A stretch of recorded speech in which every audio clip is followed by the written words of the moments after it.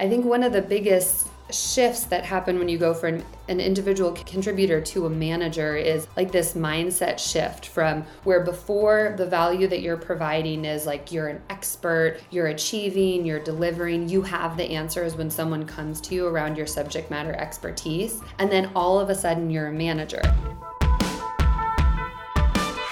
Welcome to the Managing Made Simple podcast, where I bring a decade of experience working in some of the most influential companies in tech to help you navigate the ins and outs of being a people manager. From conflicts to feedback to delegating and more, we will leave no stone unturned when it comes to what makes us love managing, kind of hate it, and everything in between. Doesn't matter if you're a new manager looking for some tips or a seasoned manager looking to up their game, everyone is welcome to hang out with Managing Made Simple. Let's go. I know you're here because you want to be a better manager, but I also know it's often easier said than done. That's why I put together a scorecard of 20 things that you can do this month and every month to show up better for your team as a manager. From positive feedback to recognition to honoring those working norms that we know we gotta do but sometimes forget, this scorecard serves as a checklist and accountability buddy to remind you of all those things you gotta do to be a great manager. Download your copy today at leahgarvin.com/scorecard. Welcome back to the show. Today, I am so excited to have Kristen Hartley with me. Kristen is a principal in leadership effectiveness at Workday. She's passionate about management and development and has worked in the space of leadership effectiveness as a consultant, coach, facilitator, a manager herself, and now as an architect of leadership experiences in a large company. Kristen and I met while doing our coaching certifications and had an instant connection around how to bring coaching into the workplace to build better teams. I've been a fan of her work across Pinterest and now at Workday, and was so excited to bring her in to talk about all things learning, development, and coaching in the workplace. Welcome, Kristen, to the show. Thank you. I'm so glad to be here and have an excuse to talk to you. So thanks for having me. Yeah, so excited as well. Just diving right in, you've worked as a leader in the learning and development space across multiple different companies. And I'm curious, what are some of the competencies you see most important for managers, right? You have a captive audience of managers in big companies, smaller ones, small business owners. What would you say are the real fundamental things that you think folks need to develop? Yeah, I think the first one that comes to mind that's just become more and more clear to me is the ability to really communicate expectations and priorities to your team. And I think when those are clear, when a leader is able to do that, and it's often a translation of the strategy into those expectations, everything else is much easier and more possible. And then I think holding your team accountable to delivering on those expectations and those goals. And so that can take a lot of different forms. It's checking in and tracking progress. It's coaching people when they're running into issues and recognizing them when they're doing great. But I think it really starts with getting clear on those expectations and communicating them. And there's a lot that goes into that, in order to be able to do that well. Yeah, I love that answer. I mean, it's like there's nothing I think I talk about more than expectation setting, probably feedback. I know I talk about that a lot, but like you say, well, we don't have feedback without expectation setting. So it's really about expectations. And it's so critical when we think about, is something unclear as managers? The question we actually should be asking ourselves is, have I set expectations? Do I need to reset expectations? And this, I love that you mentioned it because it can seem like, well, expectation setting is not a skill. That's not a competency. It's like, oh, yes, it is. It's actually very much. And I mean, I think talking about expectations a little bit more, like where do people get stuck when they think they've set expectations, but they really haven't? Like what's happening there? Yeah, I've been thinking about this a lot, like thinking about different size companies that I've been at too. Like I think, one scenario where it can be really hard and tricky is if you as a manager or a people leader aren't clear on what the OKRs or the goals are at the level above you, then there's like very little chance that you're going to be able to translate that and make that clear to your team. And I think at, smaller companies or startups, there isn't like this really well-oiled cadence of setting those OKRs and communicating them. So it makes it really hard for the managers kind of sandwiched in the middle to take this lack of clarity and then try to bring all kinds of clarity to their team. So I think that's one situation where it's really hard. And I've definitely been in that situation. Then I think another situation is maybe that's not the problem. Like maybe the top level goals or OKRs are really clear and you communicate them. I think there's a step that needs to happen between manager and the individual contributor, the team member, where you're like checking for understanding, which Yeah. sounds so simple. Like, of course you do that. You share something with someone and you ask them if they understood, but we're all moving so fast that I think sometimes we forget that step. So, if you're a manager sharing, here's what I expect, like, here's what we're going to be focused on for the next quarter, and then saying something as simple as, why don't you play that back to me? Mm. Or, what does that mean for you? What's the first thing that you'll work on this quarter to deliver? And then you start to surface, where are you using different language? Or where is there maybe a misunderstanding? And it's better to get that out at the beginning of the quarter, the beginning of the year, versus the end when things have, splintered off and gone in all different Yes. directions. Yeah. I love that so much also as a tool for delegating. I mean, I think one Yeah. thing managers can get stuck on, right, is I want to delegate, but I need to kind of know where things are at, and I need to be checking in, and there's all these hesitations and reservations. Well, if you set those expectations up front saying, "Hey, here's the task. I want you to be leading it, and the expectation is I check in, every Friday. We do a little debrief so that I can communicate to our stakeholders,"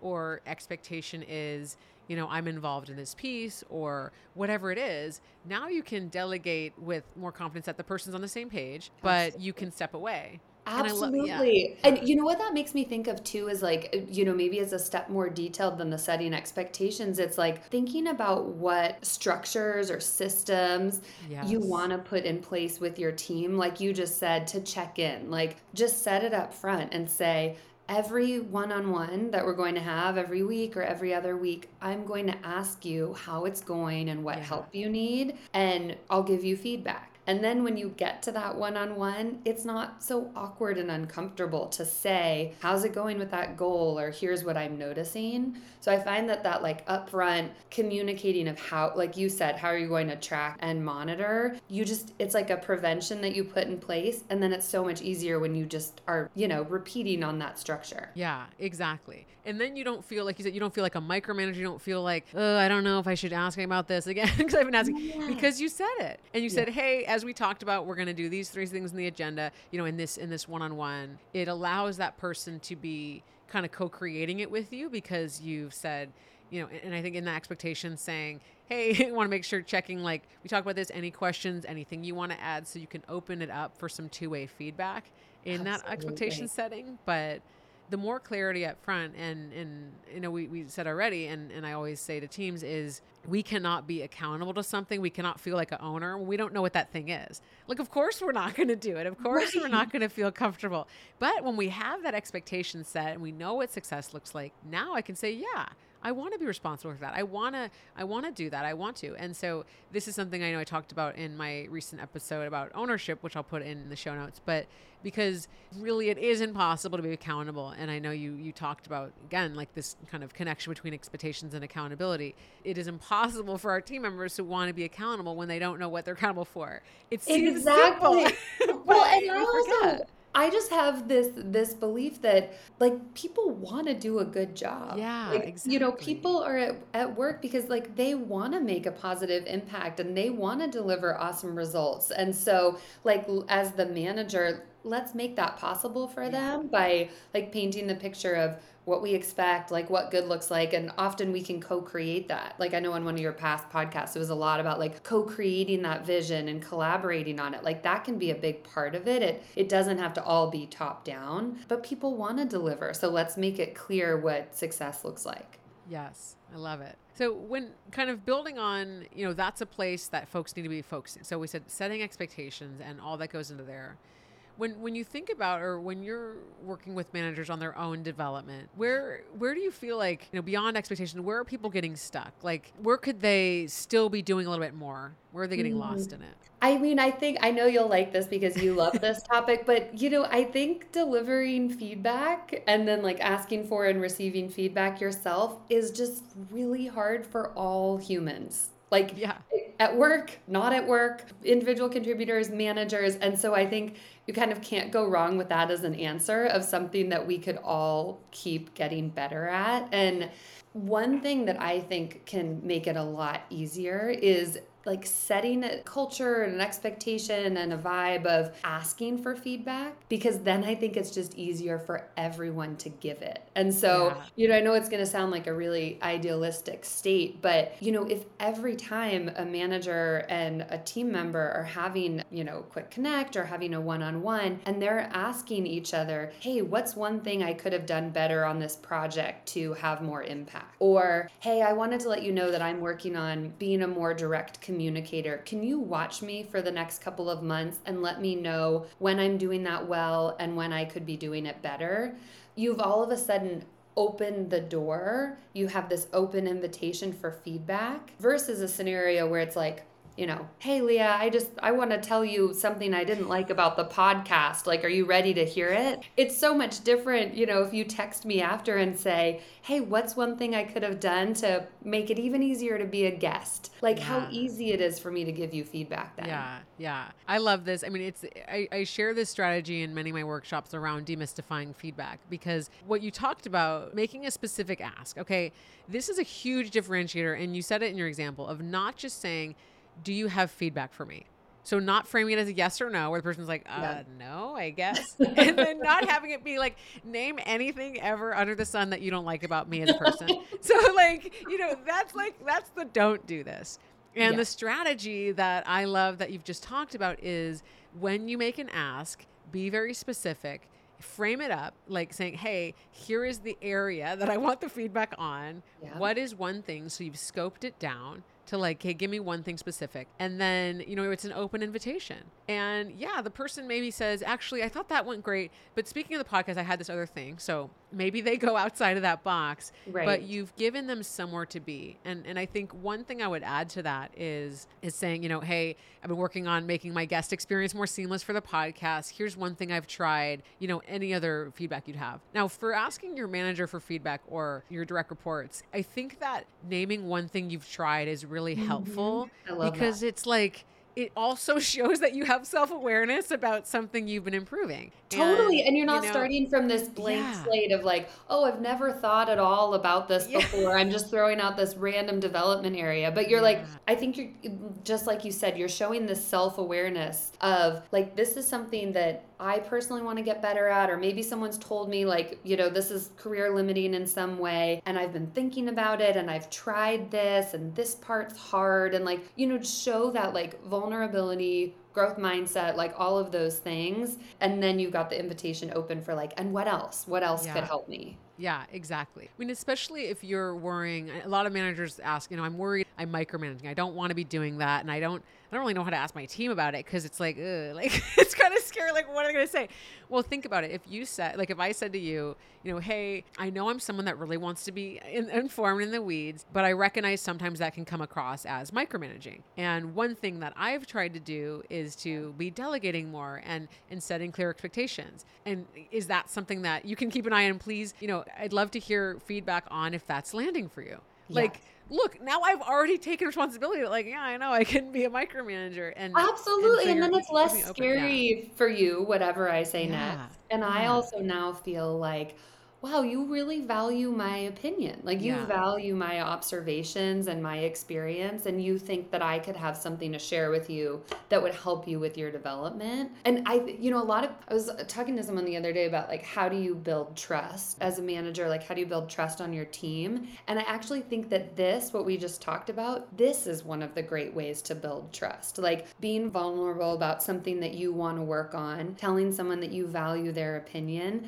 and then like having that conversation. What an amazing way to like authentically build trust versus, like a team building session or a trust fall or, whatever else you could do to build trust. Yeah, exactly. You're modeling it, you're showing it, you're going first. Yeah. Right. And you're setting that threshold of vulnerability, because, if you give an example and you say, I'm trying not to micromanage, that's why I created this task list at the beginning of the week, so you know what to do. It's like, it looks like you haven't really taken responsibility there. So you can really set that floor that like, hey, we're willing to really self-reflect. We're willing to go deep. And like you say, there's nothing more that builds trust than showing up and modeling that for your team members. Absolutely. And you just made me think of something else too. Like you'd shared a question with me earlier around like, where do you think people leaders struggle on their own development or like might Yeah. fall down on that. Like one thing that I think has helped me with my own self-development as a leader is talking to other people like outside of the company, not my manager, but like whether it's a coach or a peer who's in a similar role to me, and kind of having this open space, no judgment, no evaluation, to talk about what's hard. And it helps you process out loud what it is you think you want to get better at.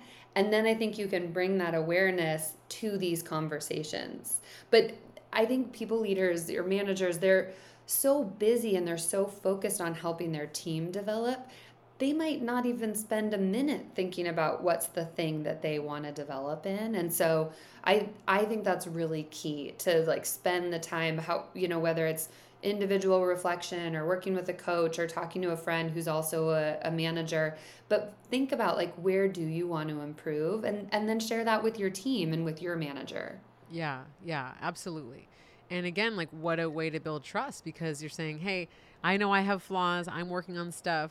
It's also really helpful for combating imposter feelings that team members might Yeah. be seeing. Is Yeah. like, yeah, we don't reach a certain level and everything's figured out. We're all just kind of figuring out as we go. And it does create more psychological safety, because you're saying, yeah, I'm working on this too. Yeah, and in fact, it get like you opposite of figuring it out, it just gets more and more complex Right. as you move up and you're confused about more and more things. Yeah, you're right. That's exactly right. And you're showing that's what it's like. You're giving that insight. So you mentioned coaching, and I know you and I both do a lot of coaching with leaders and managers and teams. And, I'm curious on, I guess I would love for you to talk a little bit more around how the importance of managers tapping into things like coaching and how, how that can really create that personal transformation and for their team just by investing that time and effort. Absolutely. I love talking about that. And there's a couple of books that I've read that are really about using the coaching approach as a manager.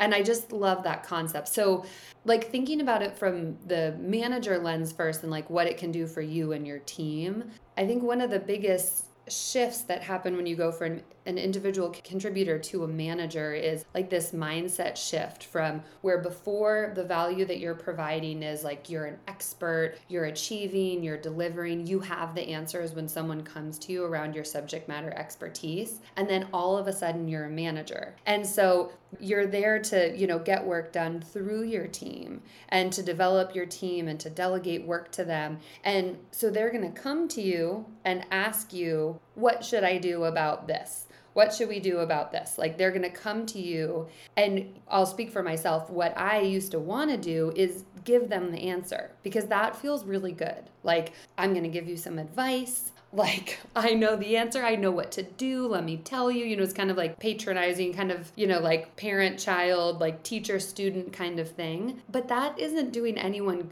any good. So like as the manager, what it's doing is it's making you the bottleneck. Like it's teaching people, okay, they can keep coming to you for the answer. You'll solve it. You'll take the monkey on your back, and you're just going to reinforce that, like you at the center of it. And you're not helping your team members figure out how to solve it and build their skills around it. And so that's where I think you can deploy like a coaching approach. And so, just like you and I would around coaching, be like, what are you trying to achieve? Like, what's the vision here? What does success look like?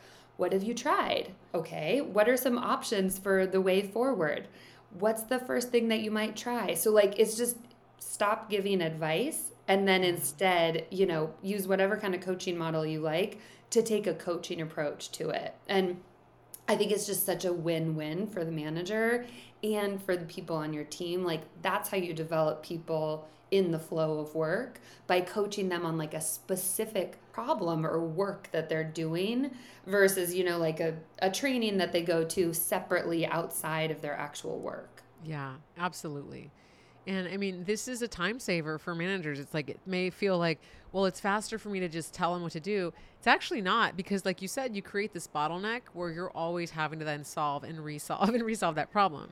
Yeah. And so if you really want to optimize yourself and scale yourself as a leader, as a business owner, as a manager, then empowering people to solve problems on their own. And literally the episode that came out today on my show was about how to not problem solve. It's exactly this thing, right? It's because it's like, if we are in that role, we're never going to get out of that role. And Yeah. this is something I see business owners talk about all the time is, God, I want to be building the business. I want to be scaling. I want to be looking up and outward, but I'm always having to answer everybody's questions. I think it comes up with, managers in any size company is when you've gotten in this habit of always like, don't worry, I'll take care of it. Even if it's out of service, even if it's because you're wanting to help people, not even if Yeah. you fully trust everybody, but it's just like the pattern you've gotten into, Yes. then they're never going to be able to do it. And then, Absolutely. And you know, I think you're right that is, at least for me, like it was the speed thing that made it hard. There's like yeah, a speed and a risk thing too. So you're like, it's faster if I just do it, but in the long term, like it's faster if you empower and enable yeah, others. And then I think there's another real thing that comes up around risk too, right? Of like, if someone comes to you with a problem and like it has a lot of visibility or risk around it, right. you might be nervous as the manager. They might do it wrong. How will it look on our team? And so I think there's ways to get around that, like put support around the person who's going to go try to problem solve it, check in with them frequently, give a heads up to your manager that Yes. this is what's happening. I'm going to monitor it. This is a development experience for this person to solve it. So like there's things that you can put in place, like guardrails or support so it doesn't get really risky. Yeah. But I think you're right. Like this is probably something that keeps people from scaling like their management and their leadership if they can't make that shift. Yeah, exactly. And you prevent yourself from learning another way to solve a problem. Like Yes. what's awesome, Yeah. we hire people so that we get their ideas and we add their, special sauce or whatever to the work. And so if we're always saying it's got to be this way because that's the way I know, we really have no idea what else is out there to solve It's it. so true. Yeah, that's where innovation comes from. Yeah. And I think that's part of the shift too from like an IC to a manager and it's hard. I thought it was hard. Like it's not about you anymore. It's not about you like getting the glory of having the best idea or being the smartest. Like you're taking a back seat. It's your team that you want to shine and innovate and have the great ideas, and you're behind the scenes like coaching and enabling them. And that can feel really different and yucky sometimes, like Yeah. that's a hard shift. Yeah. And I've noticed for managers in the corporate world, especially in larger companies, a lot of times you become a manager and you're having to you have a number of like individual contributor responsibilities still, Hmm. like you're doing part of that old job and you're managing people. And Yeah. so for a while, you're kind of straddling these both worlds. And like you said, it can be a lot. It can feel like you're doing two jobs. It Yeah. can feel like, well, I'm kind of like straddling these two worlds and I'm not doing a good job at either one. And I Yeah. think in that situation, it's back to where we started. It's about setting expectations with your own manager and saying, here's what I'm going to focus on. I'm noticing my team is needing more support in these areas. It's taking this amount of time. Here's some places that I'm feeling stuck. I could use development support here. Yep. Really setting expectations so you don't feel like you've just agreed to do two jobs for no more pay and like you're working twice the time and you're just burning out.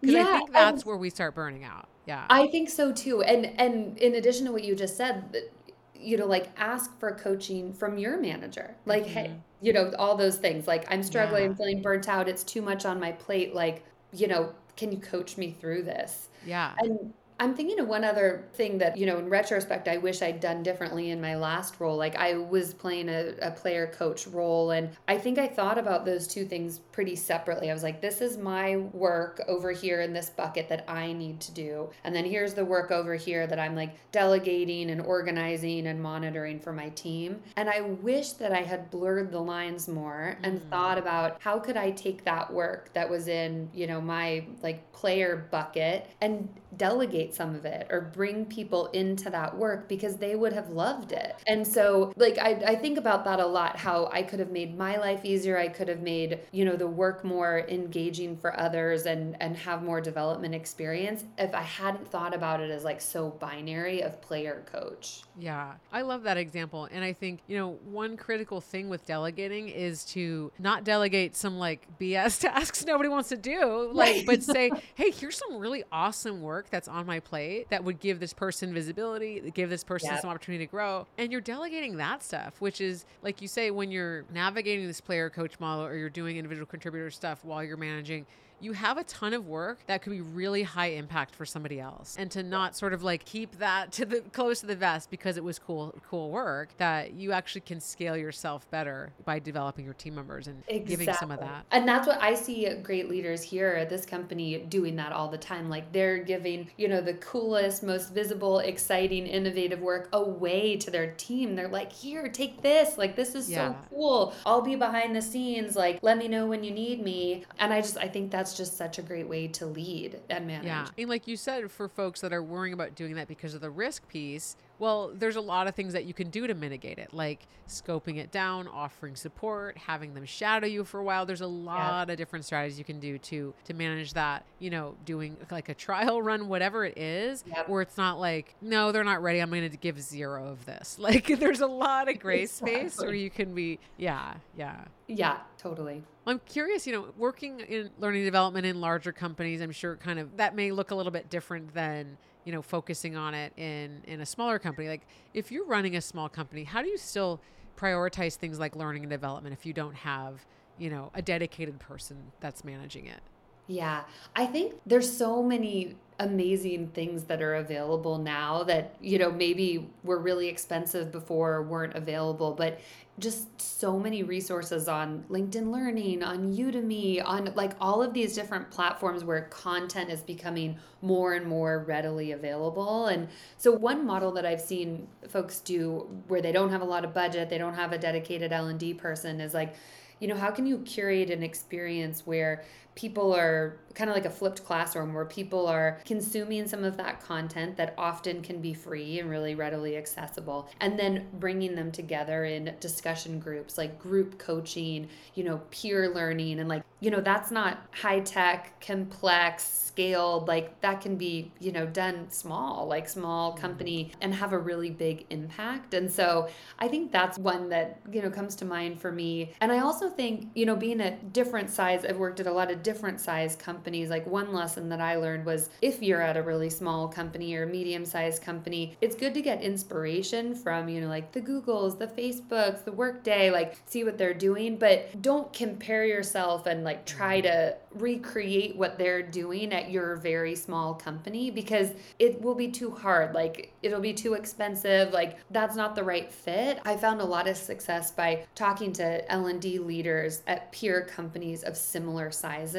And like I put together a community of L&D folks, at that like 1,000 to 3,000 size company in my last role. And we just got so many good ideas from each other. Like, what vendors are you using? What free content? How are you creating a really lightweight cohort experience that's free? So I think that's just one thing that I've learned. Like, think about where you are company, like size and maturity level, what kind of budget are you working with, and talk to your peers and see what they're doing at similar size companies. Yeah, absolutely. And I would say too, like, I think asking your teams, like, what do they want to learn about? Like, what are they interested in from a development standpoint? And I know even companies I've worked with that have, 4 or 5 employees, as part of the career conversations, they talk about professional and personal development. And they say, is there a course you want to take this year? Is there a conference you want to go to? And, that's not only a benefit that a small business can offer is, sponsoring this kind of continuing education, but it's showing them like, I'm investing in you. So I think absolutely, that's a piece too. Yeah. And that's like the beauty of being at a smaller company. Like you can do that, make it so customized to exactly what they want it to work on. Yeah. So I love that. And I think another place to go, looking for like inspiration on topics or things to get after from a learning and development perspective is to think about like, what's your business struggling with? Or like, what's the next year going to look like? What do you really need to do? So, maybe it's around like customer centricity or operations or, whatever it is that's on the horizon for you, like use that as inspiration for what people can grow their skills in. So then they're growing their skills and it's benefiting them and their career, but you're also simultaneously solving like an actual business challenge. So it's not just like activity for activity's sake in terms of learning. Yeah, I love that. And you're saying why you should make time for this. Like, hey, this connects to our priorities and our vision. This is why I'm asking you to invest in this. There's a lot of debate between requiring and having optional trainings. And so the more you connect it and land that why, the more the person's going to be bought in. Yep, definitely. Awesome. Well, as we start to wind down, I'm curious, what's something that you're working on that you're excited to share with our audience? Yeah, one thing that we're working on that I'm really excited about is trying to make more like practical, simple tools and templates for managers to use. And so that might not sound exciting to other people, but like what I've seen over the years in L&D is that often we'll put out, these like beautifully branded long guides for managers of like how to have a difficult conversation, and the first 5 pages are about why difficult conversations are difficult, and like all this preamble. And what I think the user is actually doing is similar to what you do when you're like reading a Google search results or reading an article, is you're like, where is the 1, 2, 3 list of what I should do? Or like, where's the script that I should use? And so we're experimenting with this concept of like strip out all of that beginning part and just show the tool. Like, what are the instructions? Is there a Google Doc template that like I can use to have that one-on-one meeting, or to cascade these OKRs, and like just give people the useful templates that they can use right away in the flow of work. And so I'm super energized by the simplicity of that. And like as an L&D professional, it's also a lot easier to make those, than to, do all the copywriting for, a 10-page facilitation guide. So that's something that we're playing around with, and so far feedback is good. Yeah, I love that. And share a little bit about your coaching. You work with folks one-on-one? I do, yes. I'm having so much fun, since you and I got certified, went through our coach training. I have a few one-on-one clients and working with people who are newer to management or looking to up-level their leadership. And I just love that kind of the combination of working in a big company and kind of doing this scaled like systems work, and then having a few one-on-one clients. And so you can check me out, khartleycoaching.com. And always happy to chat with people about any of this, like managing, coaching, getting coaching, talking about L&D, just really jazzed about all those topics. Awesome. Any last words of wisdom to leave folks with before we go?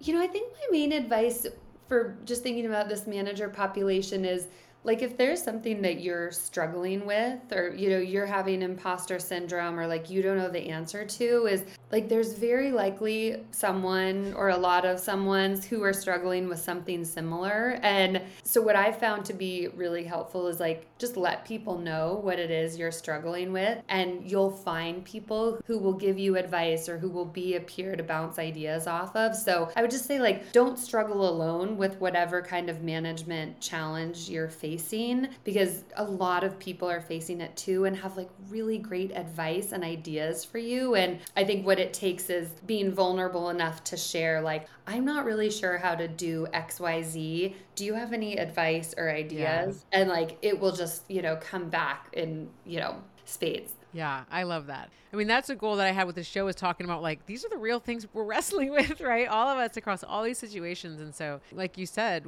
it's rare that we're going through something that's so like only unique in this situation. It's probably never the case, right? Someone will have something related they can share, some learning. And that's true whether if you're a small business owner, talking to other small business owners, joining community. If you're a manager in a bigger company in the corporate, then you maybe have more access to a network right there. So not being afraid to share. I love that. And not being afraid to ask for help. Yeah. Well, thank you so much for being on. It was such a fun conversation, and I just love talking. Awesome. Thanks, Leah. This was great.